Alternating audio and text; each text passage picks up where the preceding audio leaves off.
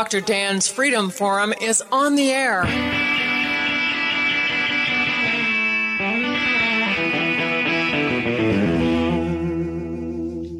Never send to know for whom the bell tolls. It tolls for thee.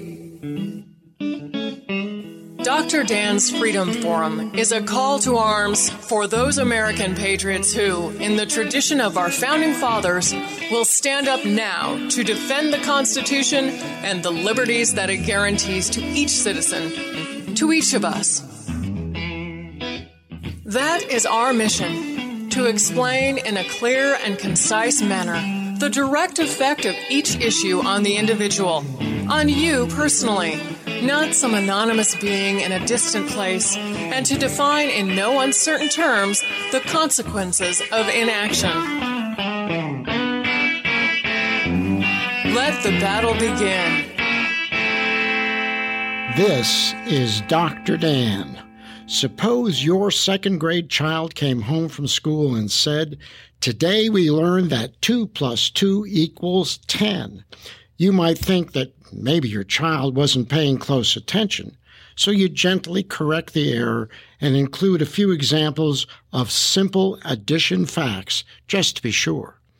Now, suppose your second-grade child comes home from school day after day, and everything being taught in science and math class is blatantly false. Moreover, you are a parent who paid attention in your science class, and you can verify that what is being taught is just not true. Many intelligent and educated parents are facing this dilemma on a regular basis and have no effective means to monitor or control the curriculum in their children's school. On a national level, suppose our government declared that the earth was indeed flat and proposed a multi-trillion-dollar project to build a seawall around the edges of the sea to prevent water from escaping. You think that's crazy? Absolutely.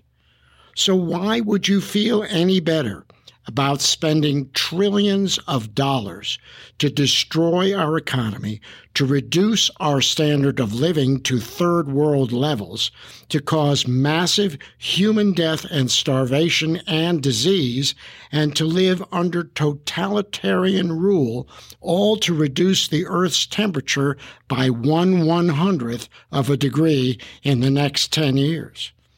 And while we are creating catastrophic hardships for our citizens, we are doing absolutely nothing about the Earth's two biggest polluting nations, China and India, both of whom are busy building coal-fired electric plants and everything else. It appears, however, that millions of our fellow citizens firmly believe in the biggest international hoax since the Cardiff Giant, namely that unless we reduce our lifestyle back to the Stone Age, our planet will self-destruct in a few decades. The greatest scientific failures in history have occurred when science was used as a tool of government to advance their self-serving agenda. Galileo, for example, was imprisoned by the Roman Catholic Church for stating that the sun, not the earth, was the center of our solar system. In that era, without the high-powered telescopes, computers, rockets, and satellites of today, neither Galileo nor the Church could prove their case beyond a reasonable doubt.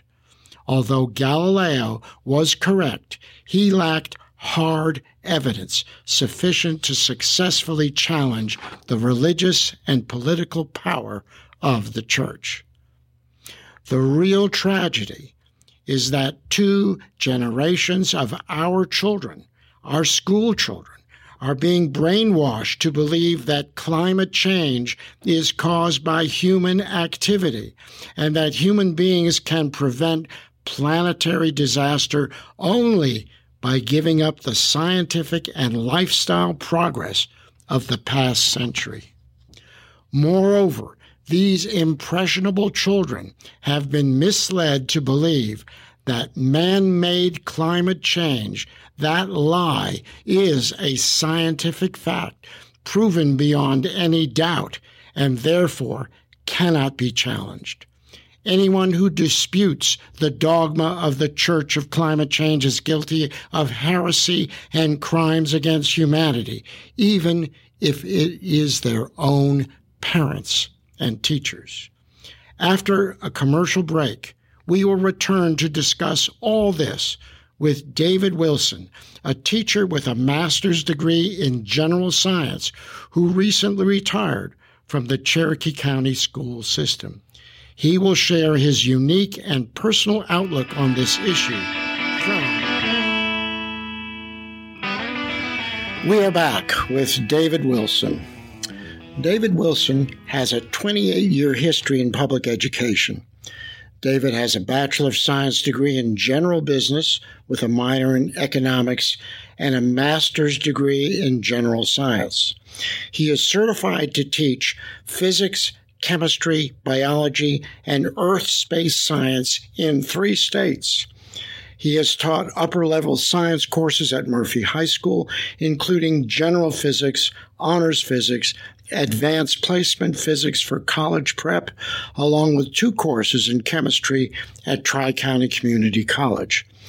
His advanced placement physics class successfully launched and recovered a photographic payload into the stratosphere using a weather balloon with a camera and tracking device.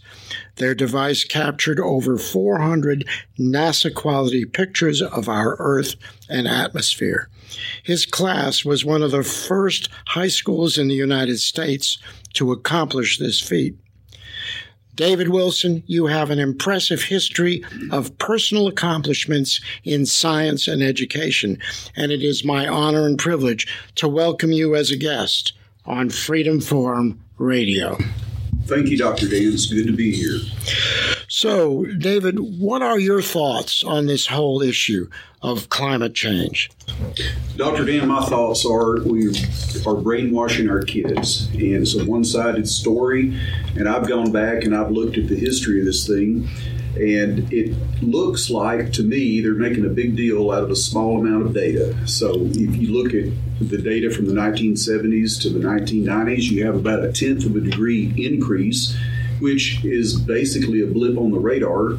And they're making a huge inference saying that if we don't stop this, the next thing you know, we're going to be up to a 1/2 degree. And then after that, we're going to be up to a full degree. And the Earth is going to get too hot. The ice caps are going to melt. Sea levels are going to rise.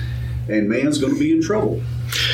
Don't you think it's kind of foolish that here Earth has been around, they're estimating about 2 billion years, and they take 10 years or 20 years or 30 years, and they try to make a whole scheme of events based on what is, as you said, a mere blip in this entire 2 billion year history. I personally went back and looked at some data from North Dakota. It covered 125 years. And I hear a lot of times people, when I talk about this topic, they'll say, well, if you look at the data, it shows that the Earth is warming up. The average person, and this is no criticism, but the average person probably doesn't know how to do data analysis. So I looked at the data from North Dakota for about 125 years, and what I saw was temperatures that ranged mostly in the average. And I calculated the average temperature, and I calculated the standard deviation, and the standard deviation was somewhere around 2 to 4. And this information showed me that there was indeed a trend. And surprisingly, Dr. Dan, the trend was toward cooling. So, even in this short period of time, you found a trend toward cooling. And of course, if you remember the original Earth Day back in the 1970s, they predicted that, and this was just amazing to me, that by the year 2000, that the Earth's temperature would drop 11 degrees and 80% of the species on Earth would be frozen out of existence. I mean, how stupid is that? That's correct. And they made those predictions. Of course, they're wrong. You seldom hear any of these guys going back to make corrections. But that's indeed what they said. So they predicted this enormous cooling trend. And actually what was happening is things got warmer. So what did they do? Well, what they did was they created a new narrative, and the narrative was things are getting hotter.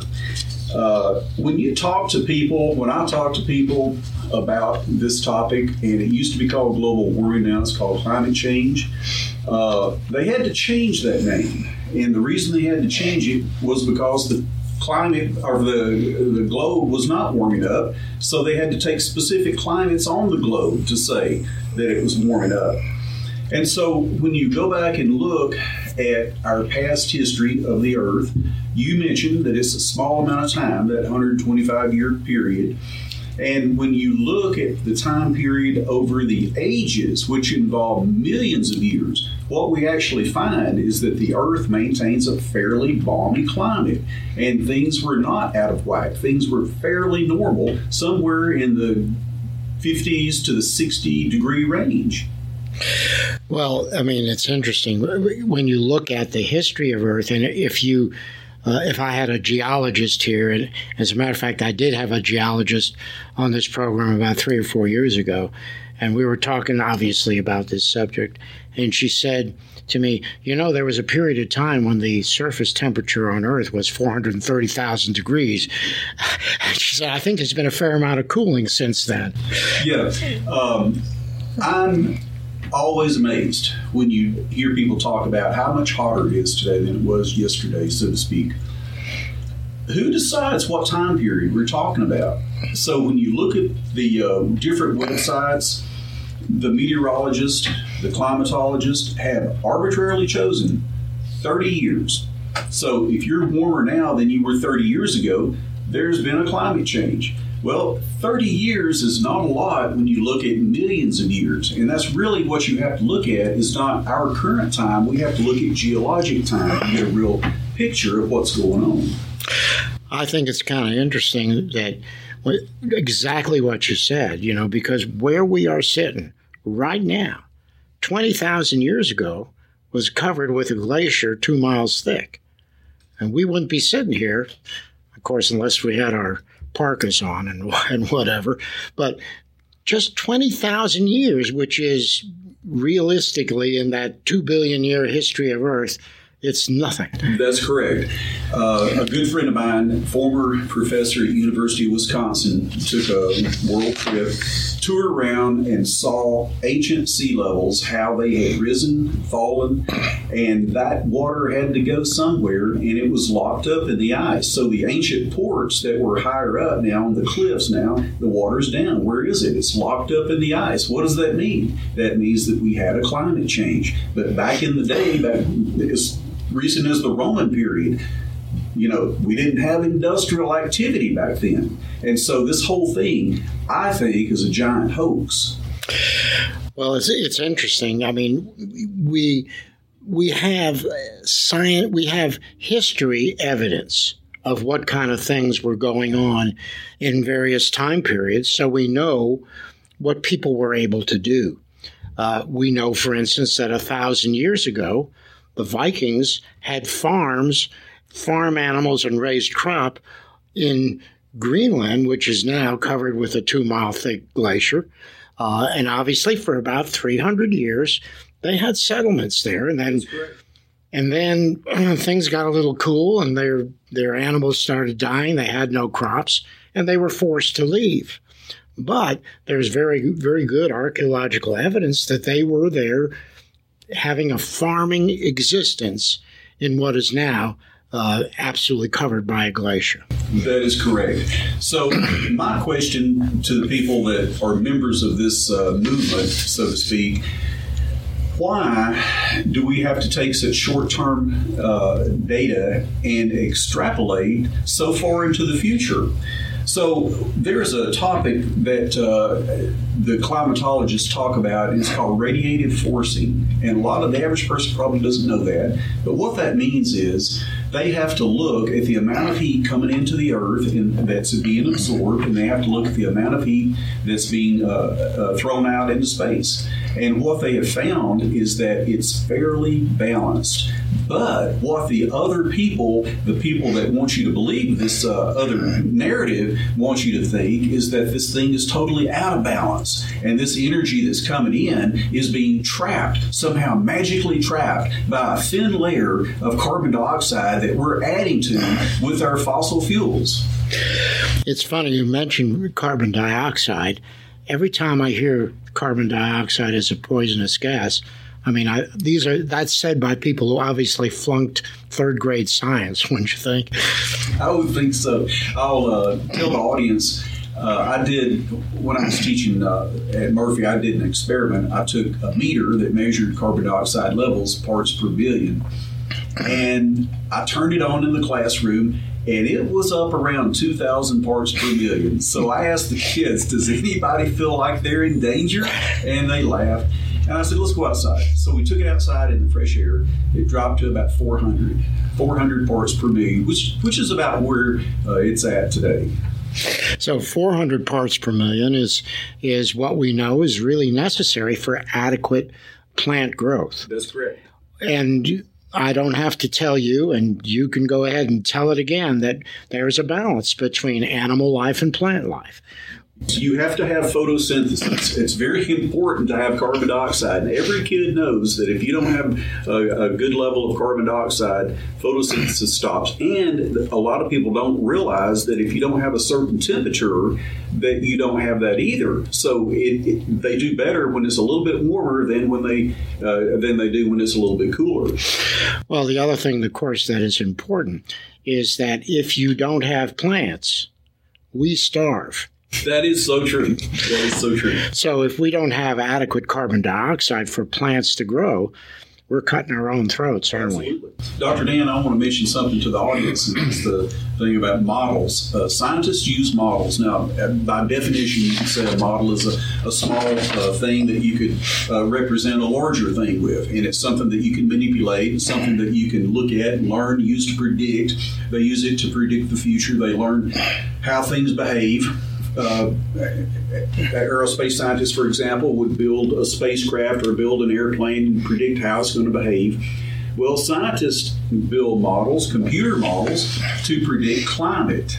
And I had the pleasure of talking to one of our scientists who was assigned to the team that went to Chernobyl when that nuclear reactor blew up.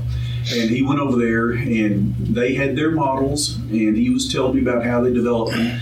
And he said, according to how they adjusted the variables, the prediction of where that nuclear fallout was going to go was wildly affected by the adjustment of one variable. So you could throw a model off with just one little tiny thing. And he said what the average person doesn't realize is that models are only as accurate as the stuff you put in. Let's talk about models. I think that's a very important topic. And you, as a scientist, you understand models. What goes into making models? What goes into making models is first you have a full understanding or a close understanding of a process that you're trying to study.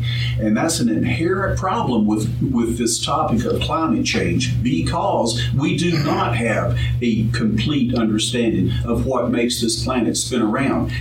We think we know. We can predict things with models like local weather and future climate, but what we find out is that Mother Nature will have her way. We can predict one thing and she ends up doing something else.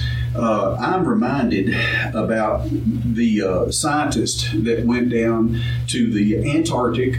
They were climate change scientists, and they went down to prove that the sea ice was melting, and they wanted to bring it to the world's attention, and they went during the summer. This is around 2013. Guess what happened? Well, their ship got locked up in the ice, and they sent a rescue ship to dig them out, and that ship got locked up in the ice. Now, this is what we're dealing with. Scientists that believe in this kind of stuff, they want to prove it, and something catastrophic like that happens, and they turned around and used it as evidence of climate change. They said this never would have happened had the climate not been changing. And that's one of the very important difficulties with all models, is there's so much variability. And that concludes another episode of Dr. Dan's Freedom Forum. Join the battle on our website, www.drdansfreedomforum.com. The right to own private property that cannot be arbitrarily confiscated by the government is the moral right and constitutional basis for individual freedom.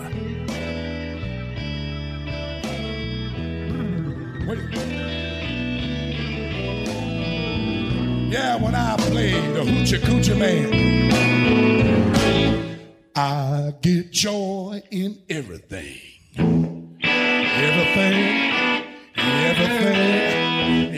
Everything